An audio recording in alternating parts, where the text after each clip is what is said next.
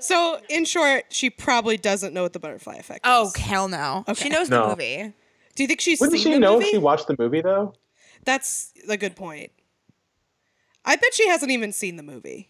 Why would she? It's not very good. I've heard it's like not bad. I've not The seen Kardashians are all about quality. Okay, are we ready to talk about WCW Kevin Nash now? Yeah, I will not introduce my topic of like what Werner Herzog movie each of the Kardashians like the most. That's a bonus episode. Okay, and I'm starting the timer again. Damn, I had a good joke about it. Oh, I can't. Scott clearly likes the one where Werner Herzog eats a shoe because Scott is the best one. Scott Disick. Anyway, let's get into WCW. Yeah, so...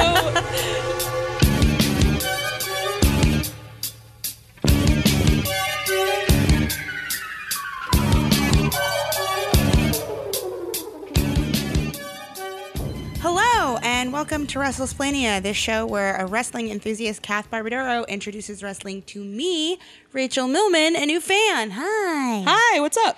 Not too much. I watched like 10 hours of live wrestling yesterday, and my brain is pudding. Yeah. And my voice is like mildly shot, but was a lot worse last night. I was going to say, like, considering I know what you did yesterday, which we may have some content on in the future. I think we're going to have some content on it. Yeah, so you went to WWR and Evolution. Yeah, so Kath bought me a ticket to WWR for my birthday, and then she unfortunately couldn't go.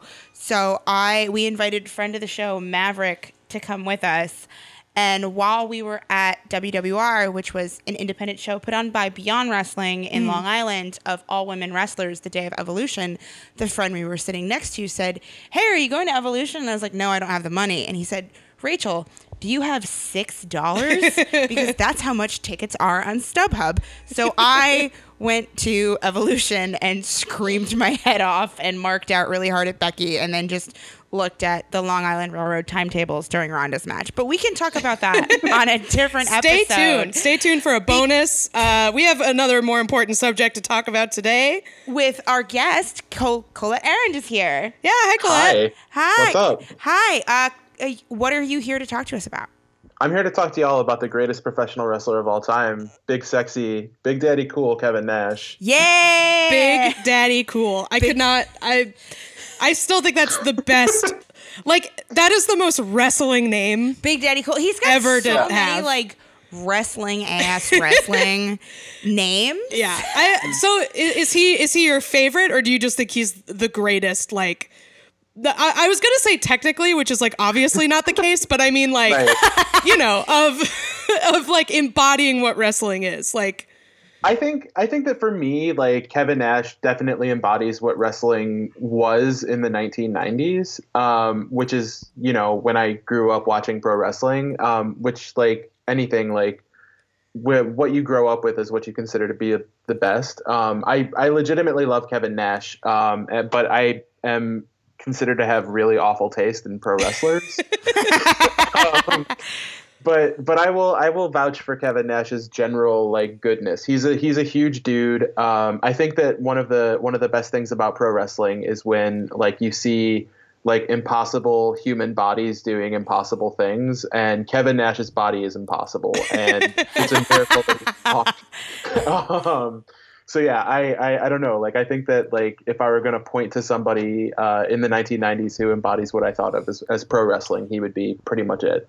So you were a wrestling fan as a kid, and I know our listeners may know you from your podcast with other former guest, Jess Skolnick, Gear Switch, and you wrote that wonderful book of poems about wrestling, and you're a known presence, the creator of the gay community. You are a prolific fan, in my humble opinion. Yeah, I've been around. I was an announcer for AIW for a while. Oh, I didn't know that. That's awesome. Yeah, that was in a literal different life. But yeah, I spent like 2 years doing pro wrestling commentary and like trying to get people that I really liked booked, and none of it happened. Well, most of it didn't happen until I left. But like, you know, Kevin Steen got booked after I was like, we need to book Kevin Steen, and like Ultraman is Black and people like that. Like it's pretty cool. Yeah, history has proven you right. So yeah, I would say that I've been vindicated in most instances. In some, I regret it. But yeah, I've been around for a little while. I used to do a Tumblr called Date with a Wrestler, which was inexplicably popular. Like 10,000 people would watch me post pictures of pro wrestlers with screen caps from OkCupid attached to them. So OkCupid was like a true gold mine of content for a while. Yeah. So like, yeah, a couple years ago, I didn't start the account, but someone I knew made like an OkCupid ebooks account on Twitter, and then they quit Twitter and they were like, do you want this? Do you want to run this? And I was like, sure, whatever. I don't care. It was like the easiest thing on earth to run. I quit because I was like, the submissions I got were mostly just like kind of mean. It's like, no, you want like a true freak. You don't want to make fun of somebody for being like, I'm really lonely. Like, right. Yeah. But like OkCupid content, people go wild for all the time. Yeah, Tinder content it doesn't do it for me the same way. I feel like because people don't bare their souls the same way, so you don't get to see like a window into like a true weirdo's life the same way you did with OkCupid. I think Tinder did have that, but Tinder doesn't have that anymore, because as it is with any new platform that takes off, the first people on it are stone cold weirdos and they don't know how to protect themselves yet. So like that's why the early days of Tinder were like fucking incredible. There's just not enough space. I feel like people don't get vulnerable enough. Yeah. I really like when people use their Tinder profiles as basically as like a PowerPoint slideshow of like, see, I have friends. Here I am at the movies. Like I ran across a guy once who like wrote captions on all of it and was like, I'm normal to hang out with was the final one. Nice. And I was like, I love this guy. I hope he gets what he wanted out of putting this on Tinder. I love my favorite two people on Tinder are the people who post pictures of themselves like fishing. Because it's good to know that they're a provider. And I also really love the guys who post pictures of themselves with like their grandmother, so that I know that they respect at least one woman in their lives.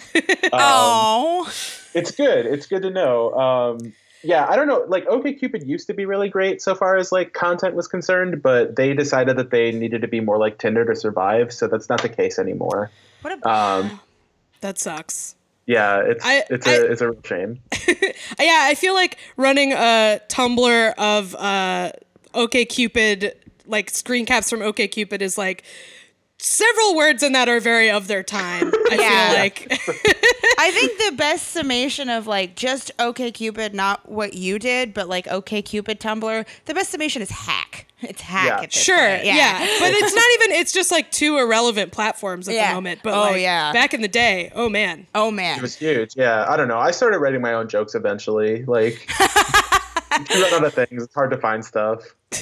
But anyway, Kevin Nash. Kevin Nash. I would go on a date with, probably. Absolutely. Yeah. Did you have any entries about Kevin Nash on Date with a Wrestler?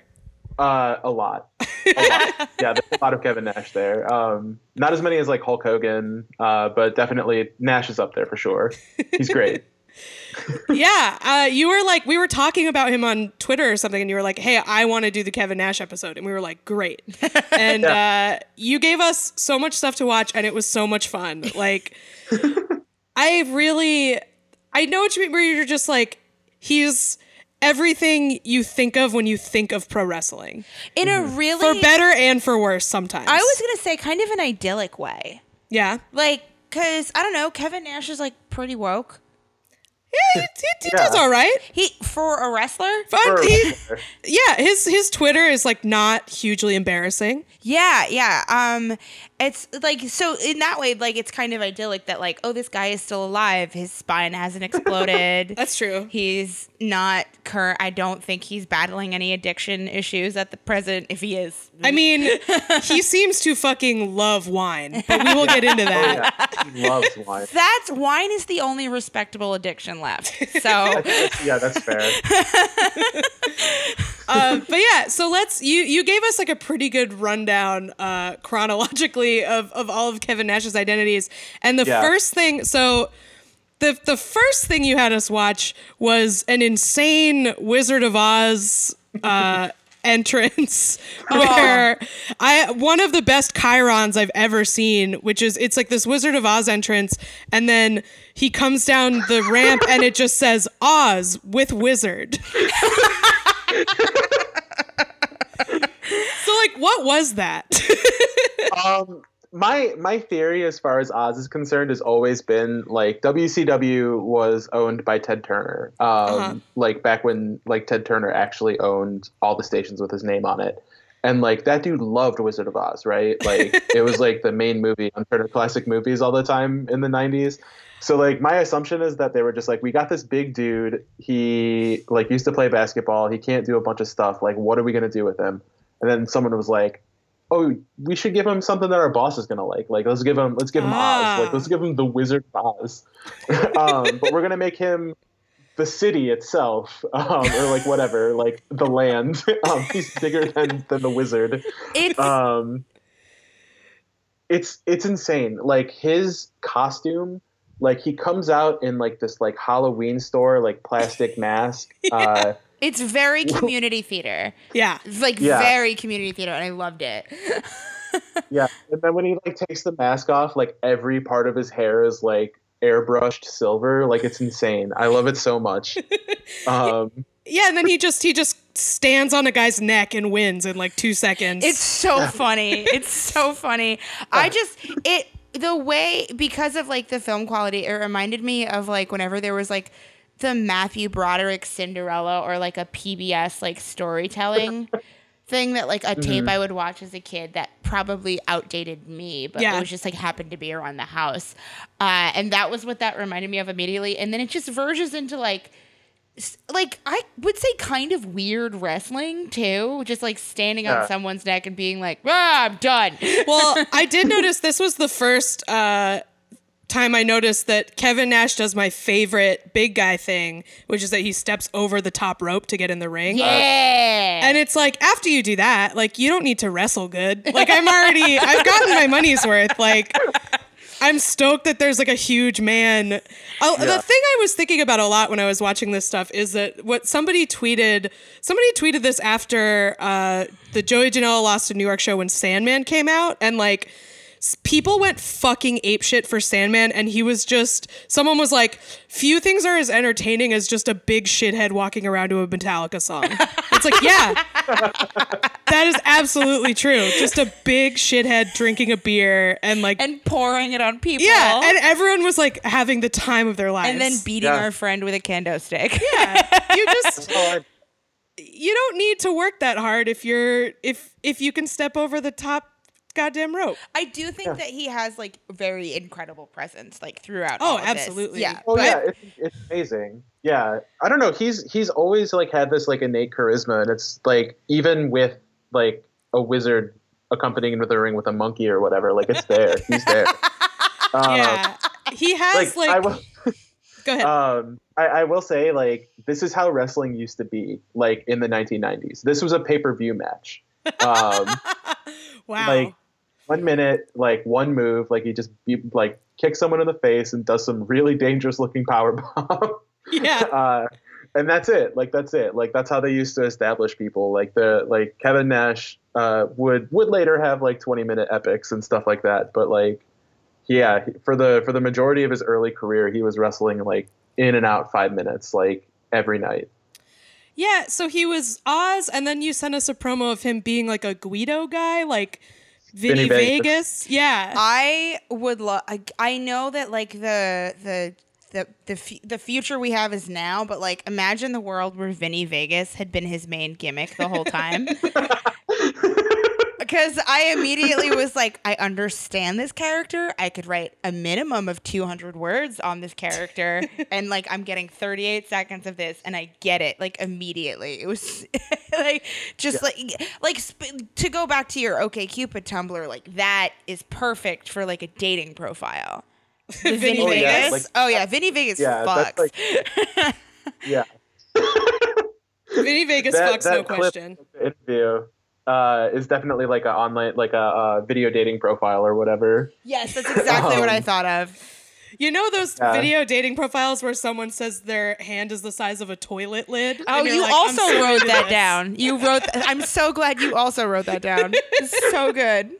It's I understand the comparison being made. Like, you have a giant hand, but like, could you think of a different thing that size? Maybe. Toilet lid is just like, it's a weird one. A toilet lid is great because he could have said a pizza pie. But that toilet lid means that he has hit someone in the head with the toilet lid because it's so close. Just like, boom, done. So did he go through a lot of like these weird gimmicks at the beginning of his career before he was Diesel? Yeah, Kevin Nash really ate a lot of shit before he hit it big with Sexy Trucker. Which like genius. Like, why not go Sexy Trucker first? Like, perfect. But anyway, I'm sorry. It takes a genius to nail it, like, for real.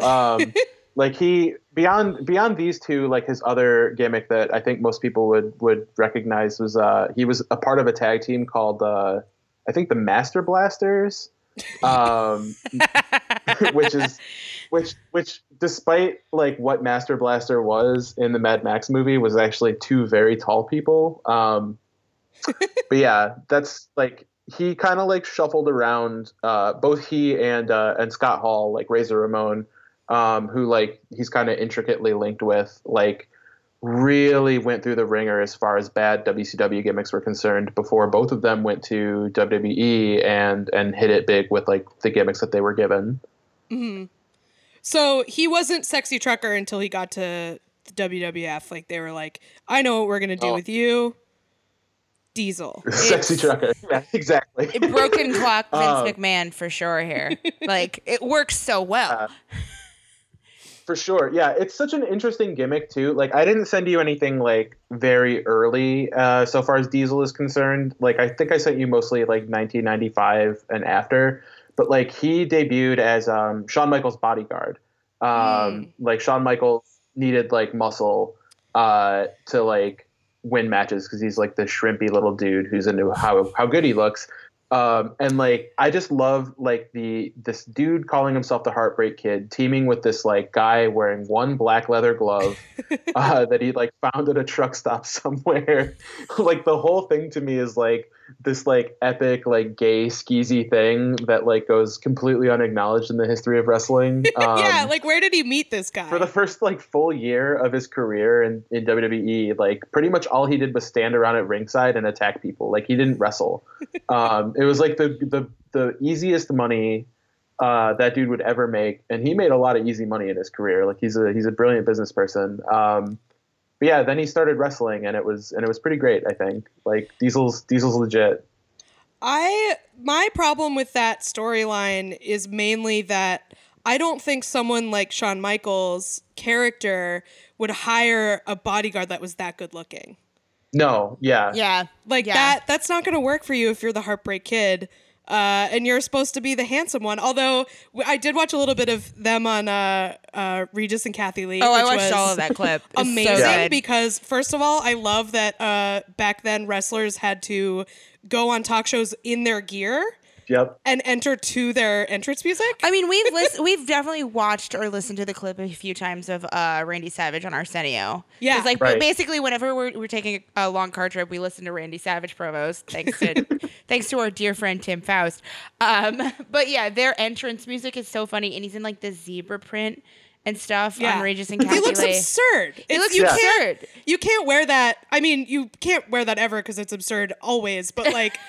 Especially in the morning. You can't wear that in the morning. Kathy Lee. Oh, my God. He introduces Diesel. He's like the second biggest lady killer in WWF or whatever. And it's like, right. I'm sorry, Shawn Michaels. Like, that guy gets laid more than you. Oh, you shouldn't have picked him. And then, he gets laid a lot. Like, it's such clear, like, good energy too, because they bring him on and they have like a better, more cohesive conversation with him as opposed to their ostensible star Shawn Michaels.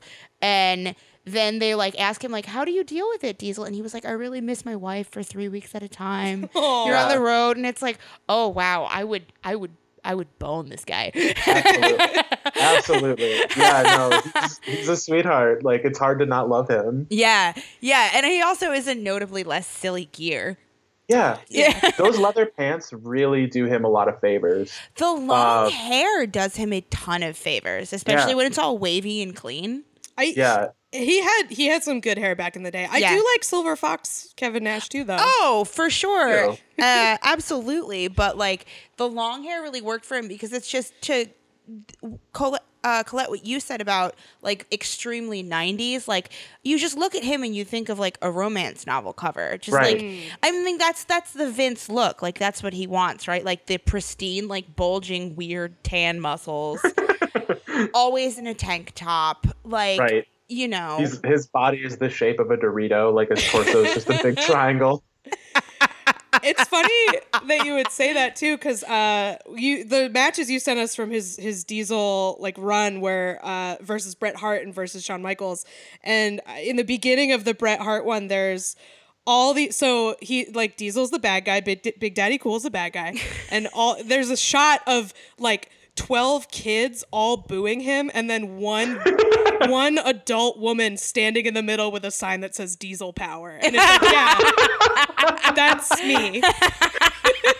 Like, no, I'm not going to cheer boring Bret Hart when fucking Diesel Power's here. Well, also, his, like, theme is so just, like, the right level of sleazy. Yeah, it's perfect. It reminds me a lot of, like, that scene in the first Terminator movie where, like, Arnold Schwarzenegger walks into a bar completely naked. Yeah. And then like beats the shit out of people for their clothes, which are made out of leather. Like, it reminded me of "I'm the Only One" by Melissa Etheridge. Okay, yeah. Yeah. You hear it, right? I do. Yeah, almost immediately. Yeah. Also, that like big like honk in the front, like the truck horn. I don't know. Like, there's something so satisfying about Diesel. Like when I was a kid, like, and you were taking the bus to school, like on a field trip or something like that, and you would try to get like semi trucks to honk their horn. Mm-hmm. That's like his whole gimmick. Like, how could you not love that? I love that so much. Yeah, he does the pulling the horn thing before he like jackknifes somebody, and I love that because every time he did it in both of these matches that we watched, the Bret Hart and the Shawn Michaels one, he does it and he looks so happy, and there's just a rain of boos.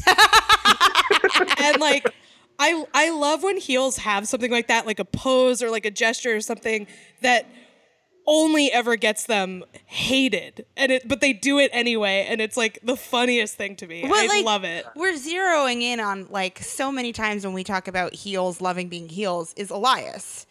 Like, I always think I've watched that clip a ton of times now of him getting booed in Seattle, where he's just like, he's doing the thing that he's really good at doing. And like the pumping of like honk honk is like, yeah, he's glowing. You can tell completely. Yeah. Just like, I'm good at my job, and this is how I know I'm good at my job.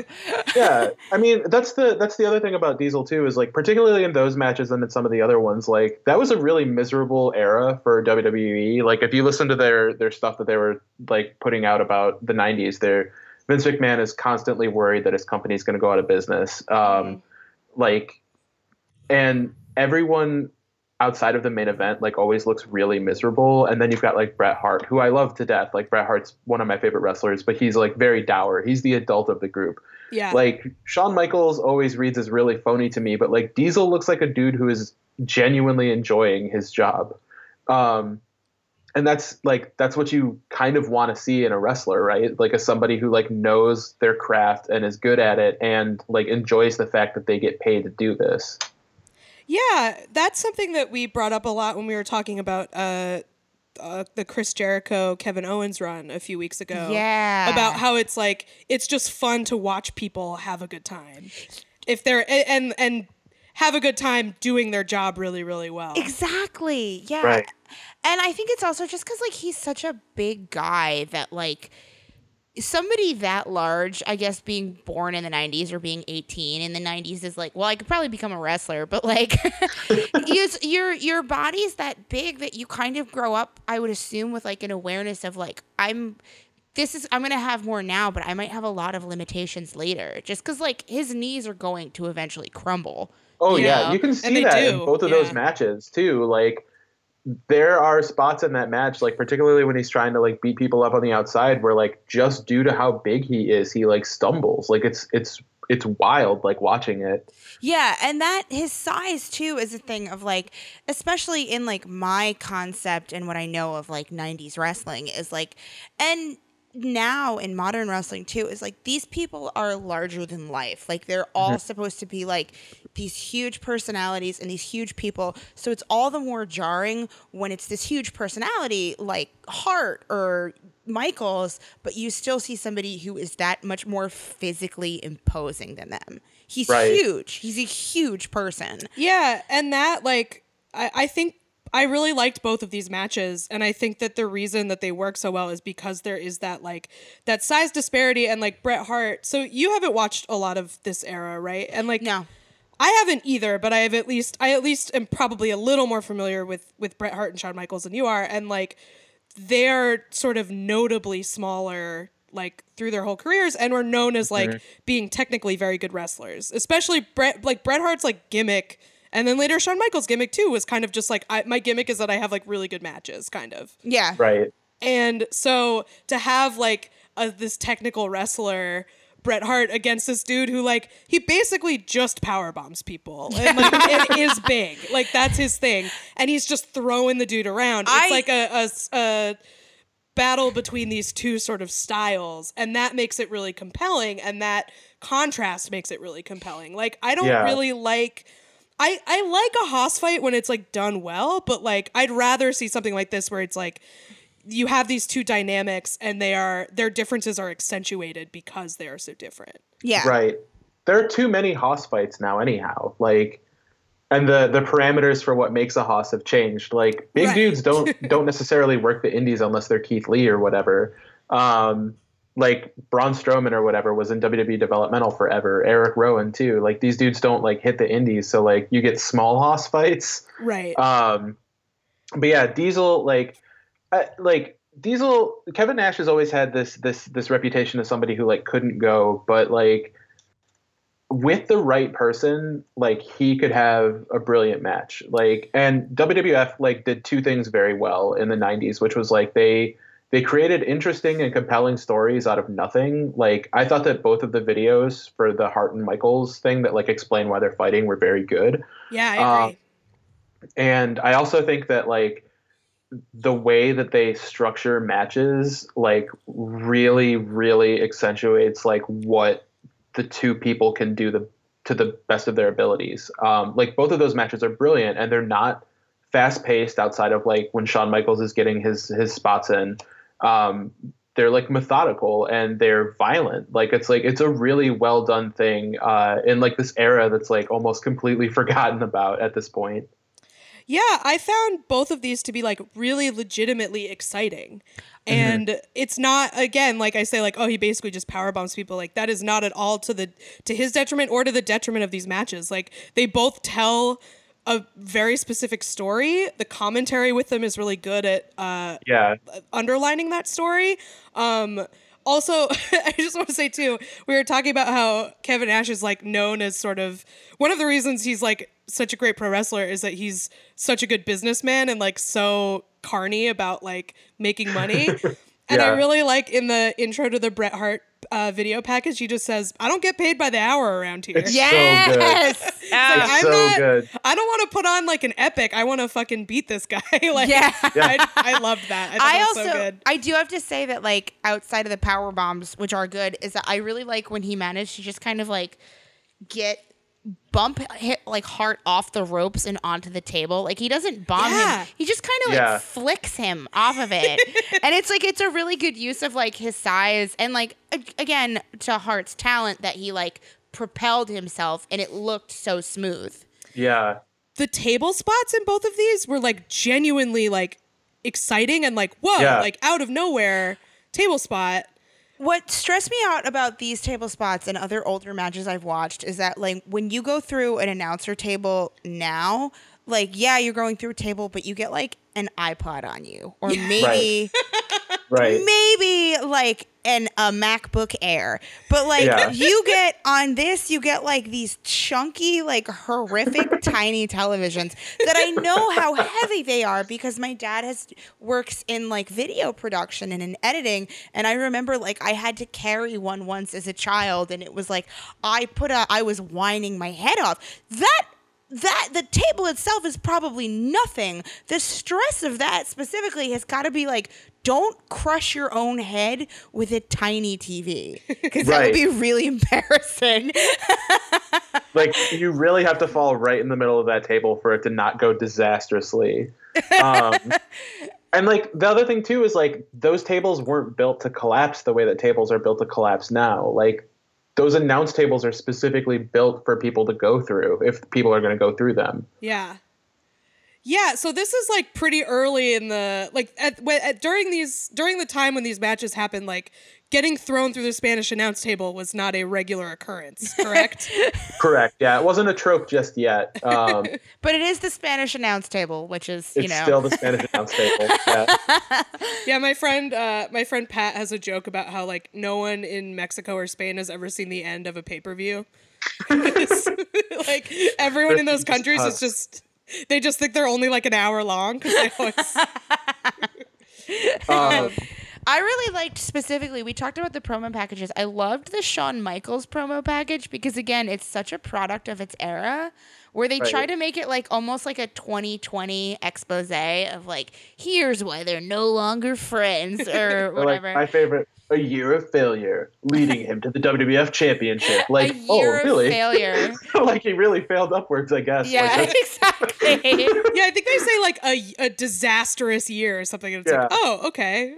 It ended in a title reign, but all right. Well, I think that might have been the year that Shawn Michaels got beat up by 10 army dudes in a parking lot. So fair enough. Great year for Shawn Michaels, but another thing that I liked about just watching this, like, it's the mid-90s, WWF, like, I'm going to assume not the most progressive storylines going on or, like, company or maybe fans at that moment. But there's something I love so much about everybody in an arena going fucking wild for Sexy Boy. It just, like, I love it so much.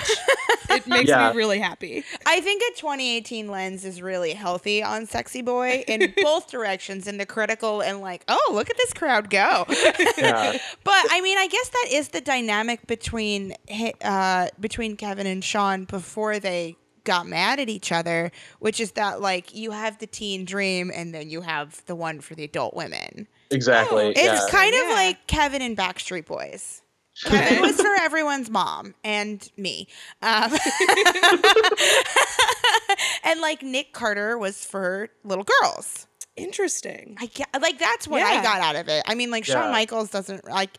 I can like. There's like teen dreams now where I'm like, I am in my 30s. I cannot say that Shawn Mendes is a cutie pie, but I can objectively understand why a 19-year-old girl would go, that guy, that's the one. Yeah. So that makes sense. Yeah. I hadn't really thought about it that way, but you're right. Yeah. I hadn't really thought about Sexy Boy that way either, because like that song originally was sung by Sensational Sherry and like changed when Shawn broke up with her and hooked up with Diesel. So like the gaze of the song changes entirely once it's not like a woman singing it and once it's Shawn himself talking about himself. Yeah, that's interesting. Yeah. And especially he's coming out with Diesel to Sexy Boy. It's so good. Sexy trucker. No one, I think I'm going to give maybe a little credit to Kevin Nash. Maybe Kevin Nash knows the subtleties of it. He probably does now, especially considering. He's been in Magic Mike. He's been in Magic Mike. No one, I don't think anyone at the time realizes like what they're doing. No. Maybe Kevin. We'll give a little, credit to him. So, yeah, I think Kevin's the woke one on the New Generation roster. It seems like it. I mean, he's we watched some like shoot stuff with him too, and like he seems pretty smart. I mean, maybe I'm giving him too much credit, but like, and charm can go a long way to convince you that someone's smart, even if they're maybe not. But like, he seems pretty like intelligent and articulate, and like obviously incredibly charming. And he's tall enough that he didn't get hit in the head as much. Yeah, that's true. There's a part in the Bret Hart match where you see Bret Hart has to jump to clothesline him, which is amazing. Yeah. So funny. It's so good. So, go ahead. Sorry. No, like you're completely right about Kevin Nash being super smart, which is like kind of why people wound up hating him, because like he was ruthless in WCW with like the amount of power that he had, because he had creative control. He like created this contract where if anyone got signed for more money than he got signed for, his contract went up to meet it automatically.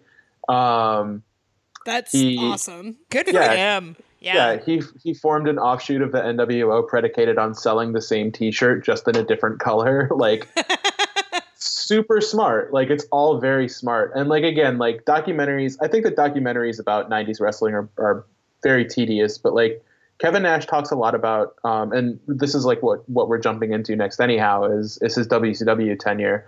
How like WCW had no idea how to seem cool.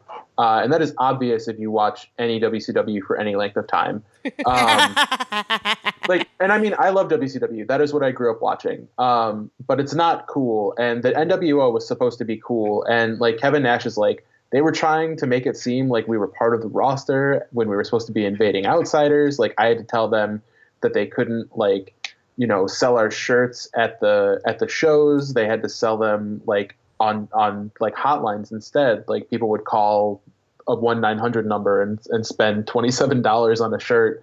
Wow. Like he just had like this like incredible like acumen for how to like maximize like his own image, personality, and like it really worked for him. I think like he's like a very unique wrestler in the 1990s as a result of that, I think.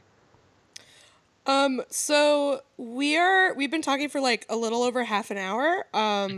If we want to take a quick break before we get into the WCW stuff. Yeah, that sounds good by me. Cool. Yeah, perfect. The only thing I didn't get to mention was when he stole that guy's leg, but whatever. Oh, fuck. Oh shit. Yeah, we have to talk about that. We want to do that. That was so crazy. That is. How did we forget? I don't I'm kind of sad because we have talked about a prosthetic leg on this show before, but it was on a Real Housewives prosthetic leg. Right. Well, we've talked about the parallels. Yeah. And this is very. But this is literal. Are we talking about this now, or are we? We have to talk about it, and we've all got the. Okay, the we're talking. This is on the show now. Fake leg joy. Oh my god. That was. I love that so much because it was like, I felt like it was like perfect sort of like filmic economy. Like you show the Hall of Famer guy at the beginning of the match and you're like, his career was ended because he was in a car accident. He lives in this town. Like, we're so glad he's here, whatever. Then the match goes, it's great. Shawn Michaels like ties him up with the mic cord. Like all this crazy shit happens. Yeah. There's a hanging spot. It's wonderful. Fucking what the fuck? It's great. But then So much. Yeah, that match was awesome. I loved it. I loved it when he pulled off his glitter chaps. But yeah, just like coming back around, like you've forgotten about the Hall of Famer guy. Yeah. And then he pulls him out of his seat and grabs his leg. And it's also like kind of a callback because the first spot in the match is Shawn Michaels hitting him with a boot. Yep. So wonderful narrative storytelling. Well, that ties into he's so smart, and like a heel is usually smart like that. Of it's just kind of like, I'm going to get in these details, but like also a baby face move is returning someone's prosthetic leg to them by throwing it at them. Right. As opposed to like kicking it out of the ring after using it on him. Yeah, Shawn Michaels is a dick. Yeah, no, everything about that is so good. Like, y'all talk about like Chekhov's gun a lot in this podcast. And like, this is like the most subtle one because it's like, Yes. you would never expect like someone to rip off another man's prosthetic leg in a wrestling show that's made for children. Yeah, like I could see it happening on today's indies just so like somebody could get some sort of like attention and discourse on like wrestling Twitter. There'd be a GIF about it or something. Oh, there would be so much discourse if somebody stole someone's prosthetic leg now on the indies, but like you don't see that. You expect certain things to happen, but like that really blew my mind. Yeah, and it looks horrific too. Like, because Mad Dog Vachon, who's Luna Vachon's dad, like, does just such like this amazing job of selling by just not getting up. Like, he looks Yeah. so he looks dead, like a dead person. And he's lying on the ground with half a leg, so it looks like extra fucked up. Yeah. Like, I had never seen anything like that in my life. And like, I don't think I've ever seen anything like that again in wrestling at the very least. Like, people get their crutches stolen from them and smashed over people, but that's just a crutch. Like, you're going to get better. Yeah, I don't know if I would ever want to see something like that again. Anyone in the indies who's young and hungry, please don't do that. He goes to WCW. He has like this incredible contract where he gets to do whatever he wants. Yeah. We watched his debut, which was, I thought like a pretty great promo that like, I was looking because you sent us the promo and it's on YouTube, and I was like, that was like a pretty good promo. He basically, like you said, he WCW isn't cool.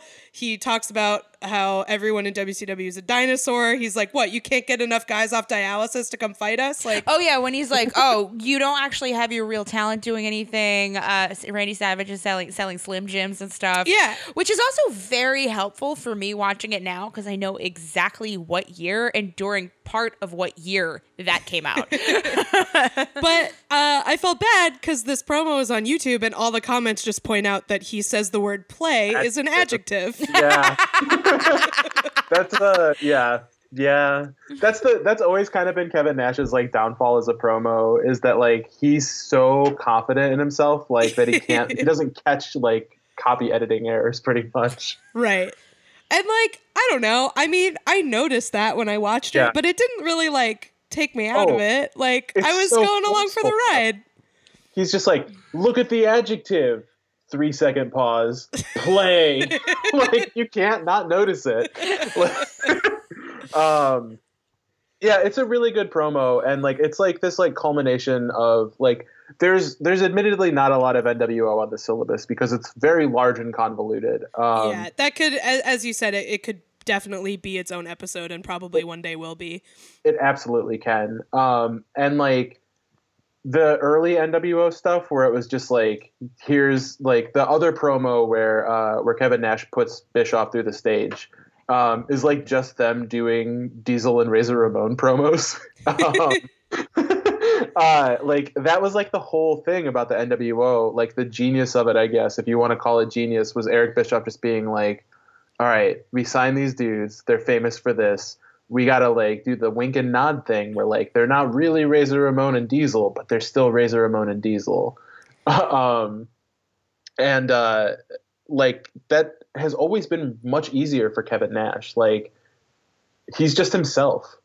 And it comes across really well, I think. Yeah, it was interesting watching that because, so Rachel, I don't know how much you know about this, but Scott Hall, the other guy with him, he was Razor Ramon in WWF and he was Cuban. But Scott Hall is not Cuban and does not talk with a Cuban accent. And so, yeah, there's already issues. But Shades of Santino. Hey, Santino is a proud Italian American. Yes. From Canada. From proud Italian American from Canada. But yeah, I get what. Oof. All right. But it's funny because like he's Scott Hall at WCW, but then he keeps doing the Cuban accent, like the Razor Ramon accent, in that promo where he powerbombs Kevin Nash powerbombs Eric Bischoff. So I also the guy that they're like bullying is like the guy who owns the I figured promotion. he was kind of like that character. He's like the Vince McMahon of that. Or at the very least, the guy that Kevin Owens and Chris Jericho bully. Like he's a consistent guy to be bullied. Sure. Yeah. until he becomes evil and feuds with Jay Leno. Who wouldn't? That makes him evil? Actually, that sounds good. Yeah, that's baby face move. It's not good, but it exists. It happened. Dennis Rodman is involved. It's very convoluted, like I said. The Razor Ramon thing is even better, though, because like Scott Hall said that like Vince McMahon didn't know that wasn't like didn't get that was a pop culture reference. Like it's a Scarface impersonation. Yeah. And like Vince McMahon had never seen Scarface. He just thought that Scott Hall was doing like a real Cuban accent. was like, this is brilliant. Nothing like this has ever been done before. Like, you can't see my face right now. There's a lot of things about Vince McMahon that are weird. Like, I always think about the sneeze story now where he sneezed during a meeting and looked at his hand and mumbled to himself, I should be able to control this. But you would think a guy like Vince McMahon with all his like goals and delusions of like, I'm going to be this big thing, I'm going to be respected. You would think that guy would have seen Scarface. Yeah, you'd think he'd love Scarface. You'd think he was trying to be Scarface, but he'd never seen Scarface? He's never seen Scarface. No, but he's like super weird. Have you read any of like the like recaps of things that like Patrice O'Neal said about working for him? I know a few stories. Like, my favorite story is that he didn't know what a burrito was. Yeah.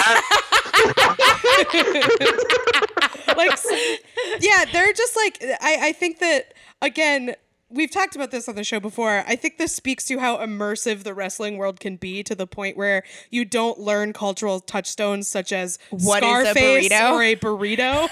Right. I mean, also, it's just he's a rich person. Yeah, also that. You Like, live in your the own fact bubble. that it wasn't even just he didn't know what a burrito was. He thought it was too ethnic to be a racist joke on his television show. Like, That's too inside. Yeah. I really love this sneeze story because I think that says a lot about like what too much masculinity can do, where you think you can control having to sneeze. Yeah, that it's like a personal failing to sneeze. Should be able to control this. Like with like his big, weird, permanently wet mouth too. Ugh. But yeah. But anyway. Oh my god. WCW. WCW. Yeah, so like that NWO stuff, like it's good, and then almost immediately it's terrible, and it culminates in like a lot of really bad stuff. But like in 1997, like Kevin Nash started like no-showing things, like he was too cool to wrestle at house shows, which fair play. Mm. But like this was when I like really got to know him as like a wrestler. Like I am from Detroit, and so is Kevin Nash, and I was the tallest person in my elementary school, which meant that I was the one who got to power bomb and chokeslam people on gravel. So yeah. Yeah, like I had to like study Kevin Nash. Like this is how you like beat people up and look super cool while doing it. It like thankfully no footage exists because it was terrible. But like I was so into it, and like I think that match, outside of like the ones that we didn't discuss, like the one against Goldberg and the one against Hulk Hogan, his match against the Giant where he breaks Big Show's neck is like horrific. But like even without that spot, it's like this kind of like thing as to like how bad WCW was at like everything that made Kevin Nash good in WWE. Like the matches that he had against Shawn Michaels and Bret Hart are these like very convoluted, like if you think about it, like not convoluted but complicated. Like there's a big story going on, and like there's all these spots. Yeah. And in WCW they try to do the same thing, and it just ends up being like this clusterfuck where like Hulk Hogan is doing a cheerleading routine outside the ring. Like it's like visually chaotic, makes no sense, and then someone ends up with their neck broken. Like that's WCW.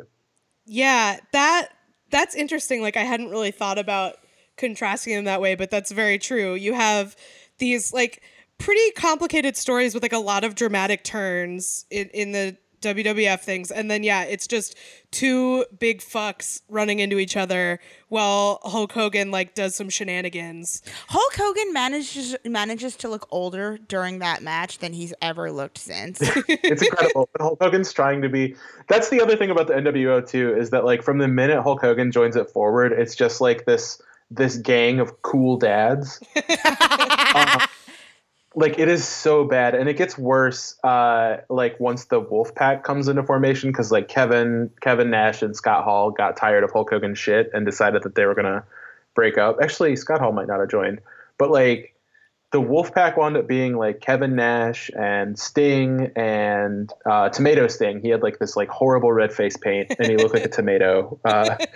And like Lex Luger and all these other dudes, and it was like just like this collection of like softball dads who like had a few too many things like to drink that night and like found their kid's copy of The Chronic and started like nodding their head along to it. Like that's and it gets worse with time. Like it's so bad. Like the Wolfpack has like this like iconic theme song. I don't know if y'all have ever heard it, but it's like vaguely a rap song, and it's really good. I'll have to listen to so it. far as like Give it a listen. it's like driven by like this piano beat. It's really good. It's like don't turn your back on the Wolfpack. You might wind up in a body bag kind of thing because they're gonna murder your ass. And they almost do to Big Show, or I'm sorry, the Giant, as he's known. Yeah, that looked so awful, and like I wasn't. I didn't realize that was the match you were referring to when you said like he broke Big Show's neck, and I was watching it and I was like that's not how that's supposed to look. Oh God, no! Just like the way it just kind of like it mushes because he's like they're both so big, and like you can also tell that like I mean you know that something has gone wrong, but even if you didn't know, you would be able to watch this and say like the way they're cutting to other stuff, like they don't want to show what's in this ring right now. And even the way like Kevin Nash is like his body language is like he knows something has gone wrong. He's probably freaking out about what he's responsible for morally and maybe financially. Like it's all just like it's terrifying. Yeah. I think this is also it's scary. Yeah, it's really scary. I just like I said, like I like big guy, little guy better than two big guys because you can't tell how big they are. Absolutely. It's like such a waste of two big guys because it's like if both guys are like 7 feet tall, it just looks like two regular guys. Yeah. Like it just looks like the camera's like zoomed in a little more or something. Like it's not as there's like a little ref there, I guess, but it's not as fun as big guy, little guy to me. I think it's probably also WCW had the littlest refs. I feel like big guy, little guy too might actually be safer in terms of like working as opposed to like the problem that they run into here. It's just that he can't get himself up in time to protect his neck. Yeah, I mean, like if you have a big guy and a little guy, presumably the smaller guy's probably a high flyer. Yeah. So you have a big guy as your base. Yeah. That's probably safer. The big guy can throw the little guy around and he's like more agile. Like, you know, just, give me a huge man and like Rey Mysterio, and I'm happy. Oh God, I'm Kevin thinking Nash about it was now. a really good match against Rey Mysterio. Yes, I'll have to watch that. Yes, I'm glad that Big Show didn't die like he could have. Thank goodness. Thank goodness. Yeah, but like they try, like WCW just does like this thing where like they tried to make Kevin Nash seem threatening, which should have been easy because like he wasn't when he was Diesel, when he was like ripping people's legs off at ringside. But like they had him like they banned the power bombs, too dangerous. Like it had nothing to do with the fact that he was trying to lift a man who was heavier than he was, as opposed to someone half his size. So they like banned the power bomb, and then Kevin Nash just like power bombs everybody. And I think that like the stipulation was that he had to spend $10,000 every time he power bombed someone, and he would power bomb people like 20 times a night. Like it was ridiculous. Peak storytelling. But yeah, like it's so weird because like the NWO is arguably like the thing that kind of casts a pall over like wrestling from like 1996 forward. Like we're still living in the shadow of the NWO given how popular like the Bullet Club is. Yeah. And it sucked. It sucked then, like it sucks now, and it's like it's watching people's career like just become this like stagnant, like horrible thing where all of the fun that they were having in like 1995 and 1996 is now just like abject misery. Like it's really hard to watch a lot of that stuff. Yeah, I think, again, like we're talking about, it's fun to watch people have fun at their jobs. And like NWO just seemed like it became a very convoluted way to sell merch and not something that anybody really enjoyed. As opposed to, speaking of fun, you sent us all those TNA promos of all those guys. They're all weirdly shot too, like very guerrilla style. They're very weirdly shot. What is it? It's like X Division or something? So what exactly is the premise for these videos?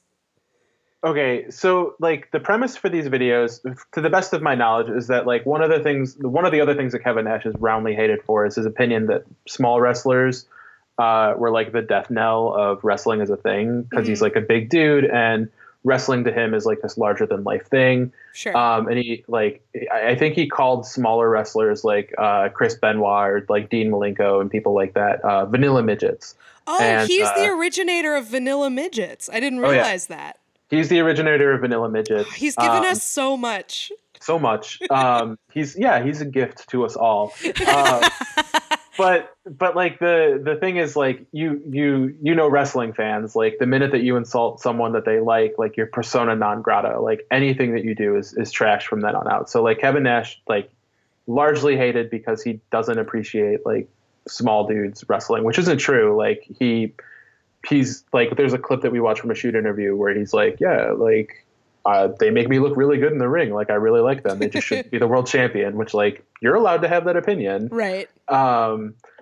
So like when he goes to TNA, I don't really have a lot of context for it. I know they tried to do an NWO thing. But like he kind of fell in with Alex Shelley, who was doing like this like paparazzi thing where like he was doing like these guerrilla videos. And the most famous stuff that came out of that is like this paparazzi championship series, where like the X Division, he's trying to like help the X Division develop a personality so he can make them stars. Is essentially what's going on. Got it. And obviously the way that you do that is by inventing seasons 1 through 3 of WWE NXT. And making talented people do obstacle courses and like physical challenges and stuff like that. Like it's a game of Double Dare. And it's funny. Like it's so good. Yeah, they were like really great. I really enjoyed them. I was like, I understand why like whoever saw these probably was like, you know, Kevin Nash would be good in Magic Mike. Like, this is awesome. Alex Shelley's super funny in these. I really like the running joke of Sanjay Dutt being on steroids. Yeah, being on gas. Keeps calling him a gas head and stuff. Yeah. Also, Rachel, did you notice Low Key was in these? I did, and I frowned. I just think it's really funny to put Low Key in like a dumb comedy promo and like have him not say anything. I'm just still mad at him for a couple weeks ago. Fair enough. Weeks ago. We watched him explode a dude's cauliflower ear, and it was really gross.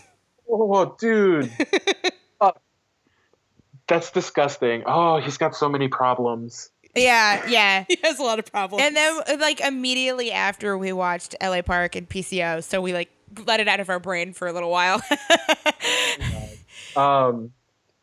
Yeah, the X Division stuff is like this like reminder, I think, of like the kind of casual, like real charm of Kevin Nash. Like there's that one where he's fighting the wrestlers from Madagascar or whatever. Yeah. And like just the part where like Alex Shelley's trying to teach him how to do some ridiculous submission hold and Kevin just like clubs him over the back with his arm like a million times. Like that's all you need to do, man. Is like just hit people with your arm. And that's very Indiana Jones. Yeah. With like the whip and the gun. I feel like it's a good, like, especially if he has this reputation of like not liking smaller wrestlers, so he's helping like the cruiserweights, and then like it's a good sign of like you don't take yourself too seriously where it's this guy doing all this super technical wrestling and you're like, all right, I'm just gonna hit this dude in the back. Like yeah, that's what I do and I'm really good at it. And Alex Shelley's just like, well, effective, not exactly what I was going for, but very effective. Yeah, and like when he's like, oh yeah, I've been working on some stuff like doing some 650 splashes into my pool. Like it's so good. There's another clip that I didn't send you because it was too short where like he's in a 6-man tag match with Alex Shelley and like some other people and he does like this like perfect arm drag on a small dude and like the pop for it is so loud. Like there's a "This is awesome" chant. For like an kicks ass. It's so good. Like that dude, like it's so like I would love to watch that clip, honestly. Oh yeah, I'll send it to you later. But like the TNA stuff, like every old dude who goes to TNA is essentially cashing a paycheck. Like no one has anything to prove in TNA. Yeah. Unless you're like young, like AJ Styles, Samoa Joe, like those dudes had stuff to prove. Everyone else is just there for the money. And a lot of times that's very evident, but like Kevin Nash, like, I don't know, like I don't really watch TNA, so I can't say whether or not it actually worked. But like he's legitimately trying to put these guys over by being like in the same room with them and like doing stuff. And it's like, it's pretty encouraging actually. Yeah. Especially like given that context of that he had this reputation, like it seems like, yeah, he's not phoning it in. Like they are legitimately having a good time trying to do these, and like everybody gets an opportunity to like have some chemistry and display their personality with him, which is like with someone who is such a big personality, that is like very giving. Like that's not necessarily something that everybody like that would do or would be able to do. Yeah. I will say though, like the edited versions of those tend to be better than the ones that are longer. Like there was the one where he's playing a doctor, and like the full 4 minutes is like inexorable. Like it just goes on. But like the 1 minute version is like, it's genius. Like it makes me want to watch TNA, which is impressive to say the least. Yeah, like I don't know. It's really good stuff. It's very I think that like wrestling nerds have seen it, like for sure. But like all of that stuff is like freely available on Impact's like YouTube channel, and is definitely worth going back and seeing if you haven't seen like middle period TNA. There's like, it seems like a wealth of Kevin Nash gold on YouTube, because there's also all of these like weird shoot interviews, and like you sent us one where he's teaching a guy how to pick up women, which includes probably one of the best things I've ever heard, which is he's giving advice on what to do once like you're like you've made your choice and you're like moving in for the kill, and he's talking about how you should excuse yourself and go to the bathroom, and then he says well, if you're really a pro, you'll just go dump one in the sink first, which is like so disgusting but also amazing. Like he's got a point. He's telling it like it is. He's got a point. He's like, well, you don't want to be done in 5 minutes, so if you're really a pro, you'll just dump one in the sink. Dump one in the sink. Amazing. Yeah, no, that dude is like all about jerking off jokes. I think I sent y'all like a tweet that he had about Brock Lesnar where he like like someone was telling him that he was sucking up to Brock for a title shot, and he was like, sucking up? Yeah, please take me to Suplex City after breaking my neck twice. Everyone always asked about another run. I just want to be able to jack my cock in my twilight. Like, one of the best wrestling tweets of all time. He's so good. I just want to jack my cock in my twilight. Hard to do with no feeling from the neck down. Like he's the realest guy. Yeah, I mean, that's kind of why I was already on board with this before knowing anything about him, of like, that's a guy who gets it, I'm pretty sure. Yeah, he just like, he's in all of these like interviews, there's like a weird wine commercial where he's clearly hammered, and it's just like, it's really fun to see a huge man with a tiny glass of wine, because it looks so small in his giant toilet seat size hand. He and Danny DeVito should shill Danny DeVito's limoncello. Oh my god! If they could like link up the limoncello, and like he could get a winery and they could do it together, and then that would be great. Kevin Nash and Danny DeVito just shooting the shit. Oh my god! I would like pay to watch that. If there were like episodes of that on iTunes or something, I would buy those. Well, like it would just be Danny convincing him to go further left, right?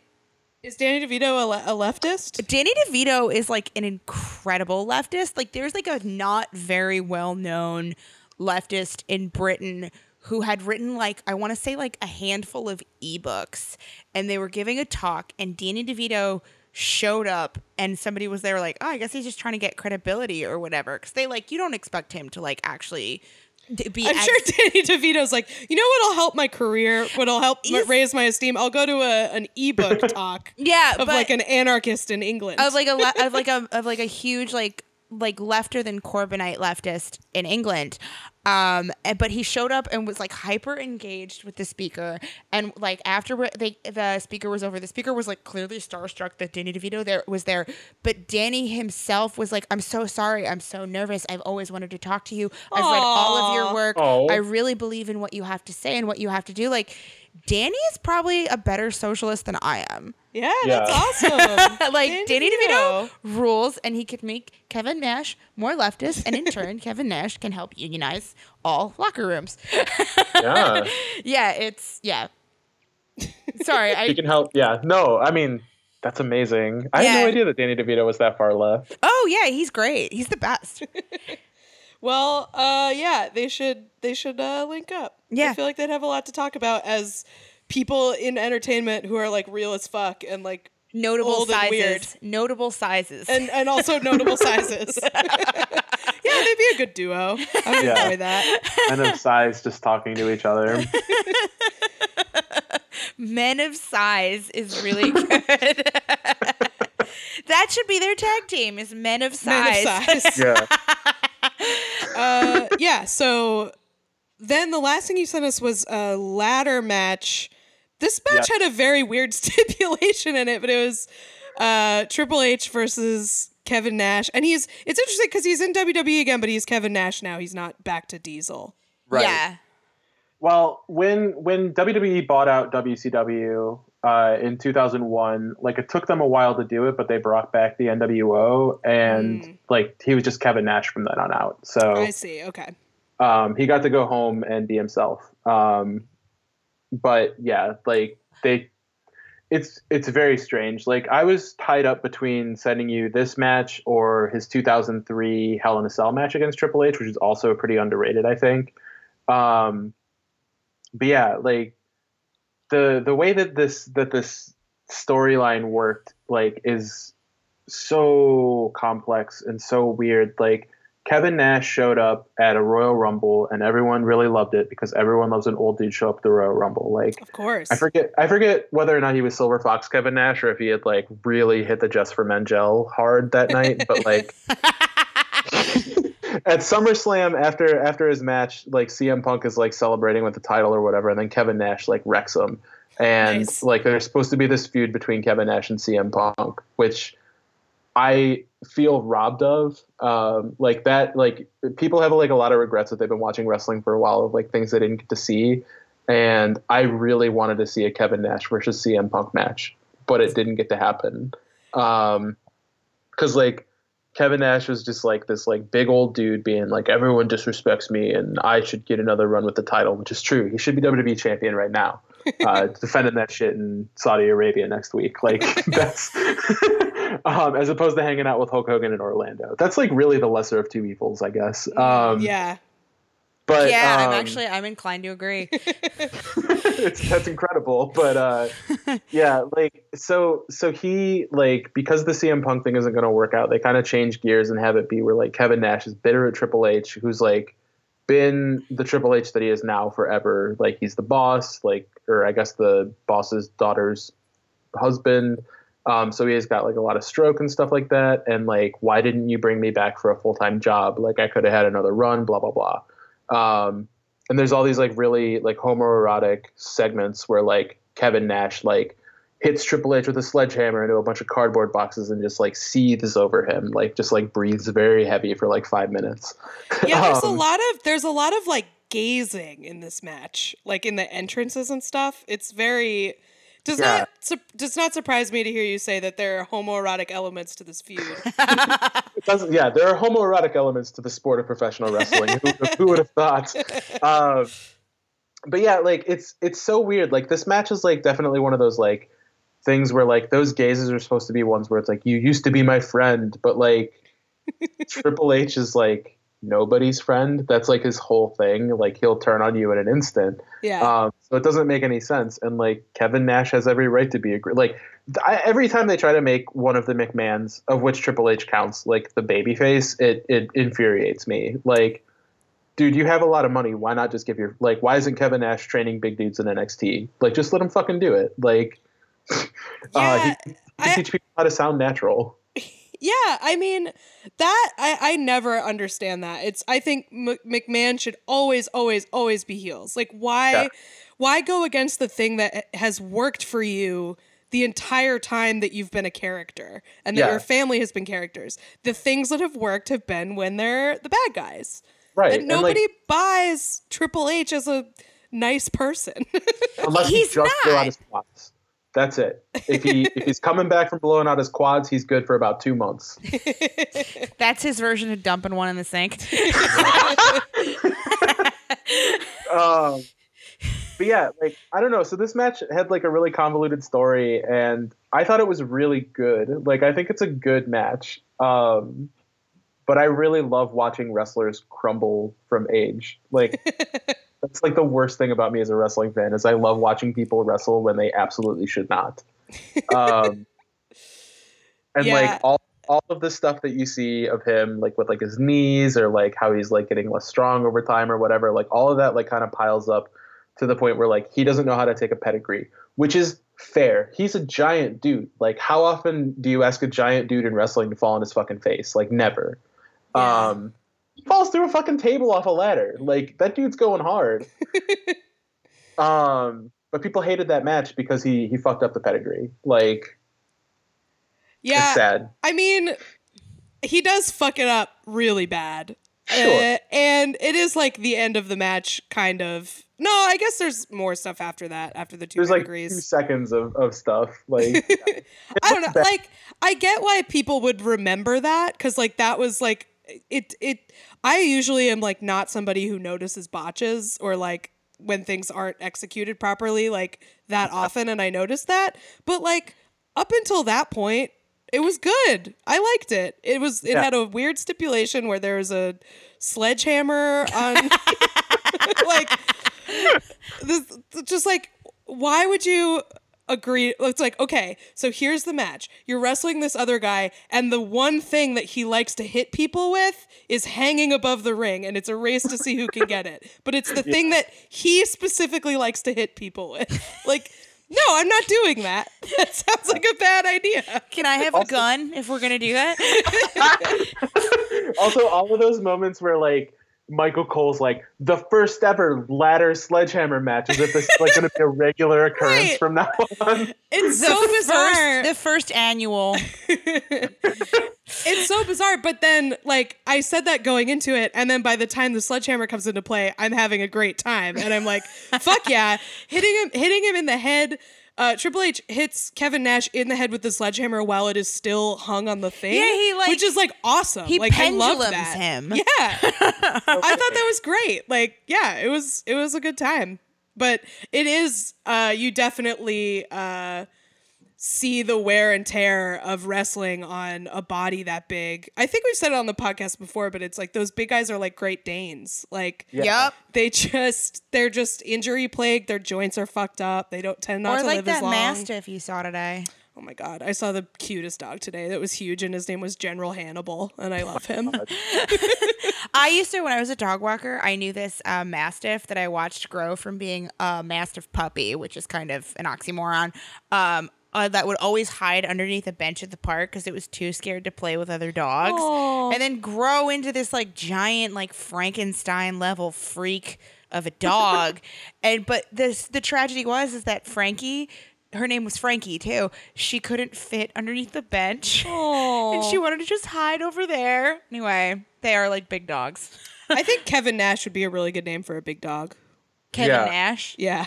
And this when he's is my bad, dog, Kevin Nash. And when he's bad, he's Kevin. And when he's like being cool and chill, he's Nash. Yeah, or he's Big Daddy Cool. Big Daddy Cool. Yeah, Big Sexy. Big Sexy. You can dress your dog up as Big Sexy for Halloween every year. Oh he really does have some wonderful nicknames. It's all very like we said at the beginning, to bring it full circle, it's very wrestling. It's all very wrestling. But yeah, I mean, I guess the final thing is like his Magic Mike role, which is great. Yeah. I really like. He's incredible. What I really like about the Magic Mike role is that I actually went through and before you had even sent us the clips, I like went and watched like a bunch of his scenes from 1 and 2 on there, and it's like we've talked before on this show about how there are parallels between like that sort of stripping and dancing and wrestling. Like there are comparisons to be made there. Sure. But like even down to the fact that like a big guy like that would have a crumbling knee whether or not he's a dancer or he's a wrestler. Yeah. And like that factors into the plot of like both movies at one point where like his knee is fucked up because his knee is permanently in a brace. Yeah. But I mean, you talked about, because when I brought up Magic Mike to you, you were like, oh yeah, when he just casually mentions that he's been on a tour of Iraq and it like brings the whole character into focus. Yeah. It's like legitimately incredible work. Like it's very good acting. Yeah.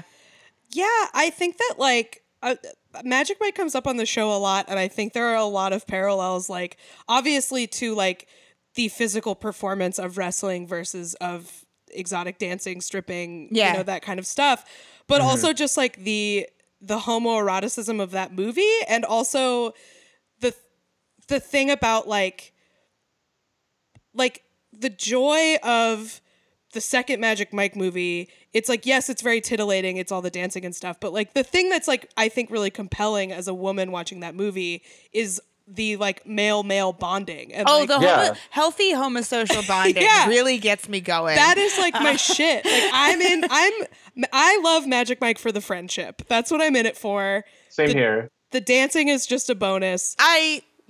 For the most part. The gas station scene forever in my heart. Oh my God. But the hook of that, to your point, is that it's based in friendship. And like, yeah, it's really hot and funny when he dances to Backstreet Boys and throws Cheetos everywhere. But what makes the scene work is that his friends, they're all cheering him on. Are cheering for him while peeking on Molly. Like, no wonder this is the show that loves the best friends, you know? Yeah. Like, I don't know. I get that vibe from like the stuff in wrestling that I like and the people in wrestling that I like. And I like Kevin Nash being this like big hunk and having that play into like his character. Like he's doing all this stuff about how he like gets laid and stuff. And like, yeah, it can come off a little misogynist and everything, but it's also like, I'm here for ladies. Like, I feel like there's not necessarily always that, like, explicit like I'm here for the women in wrestling, you know what I mean? Yeah, like, there isn't. There's like Rick Rude and people who use it sort of in like a quasi gay panic like kind of nasty way, but I feel like the way he does it is not quite that.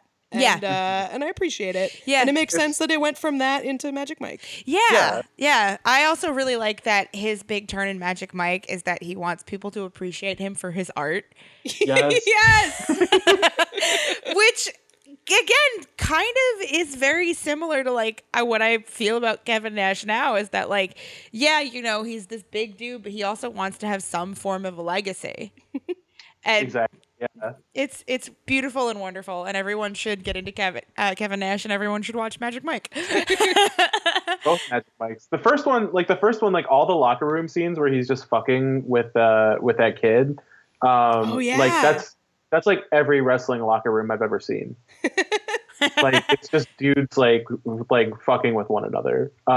It's the most pro wrestling movie I've ever seen, and there are pro wrestling movies that exist. Like it's so good. That's interesting to hear you say that because, like, obviously I have not. I'm viewing it wrestling more from the outside than you are, and like that is the vibe I get from those movies. So I'm glad to have that confirmed. That those awesome. Movies are about wrestling. Yeah. So yeah, thank you so much for listening this week. As always, you can support us on Patreon, patreon.com/WrestleSplania. Join our Discord. We have a bunch of bonus episodes and commentary tracks up on there. WrestleSplania@gmail.com and WrestleSplania on Twitter if you want to get in touch. Colette, what do you have going on? Where can people find you? You can find me on Twitter at Colette Arrand, ColetteArrand. You can listen to Gear Switch with myself and Jess Skolnick, or any of the other ridiculous podcasts that I've been working on lately. And you should buy my book, which is called Hold Me Gorilla Monsoon, and it's a book of poems about how gay professional wrestling is. So we are also still selling some merch on TeePublic, tpublic.com/user/WrestleSplania. We have our Snooky Goon shirts out at the moment, and all of the proceeds from those shirts are going to Sylvia Vera Law Project and Trans Lifeline. So pick those up. All the proceeds through the end of November are going to go to those charities. And thank you so much. We'll see you next time. All right, we love you. Bye. Bye.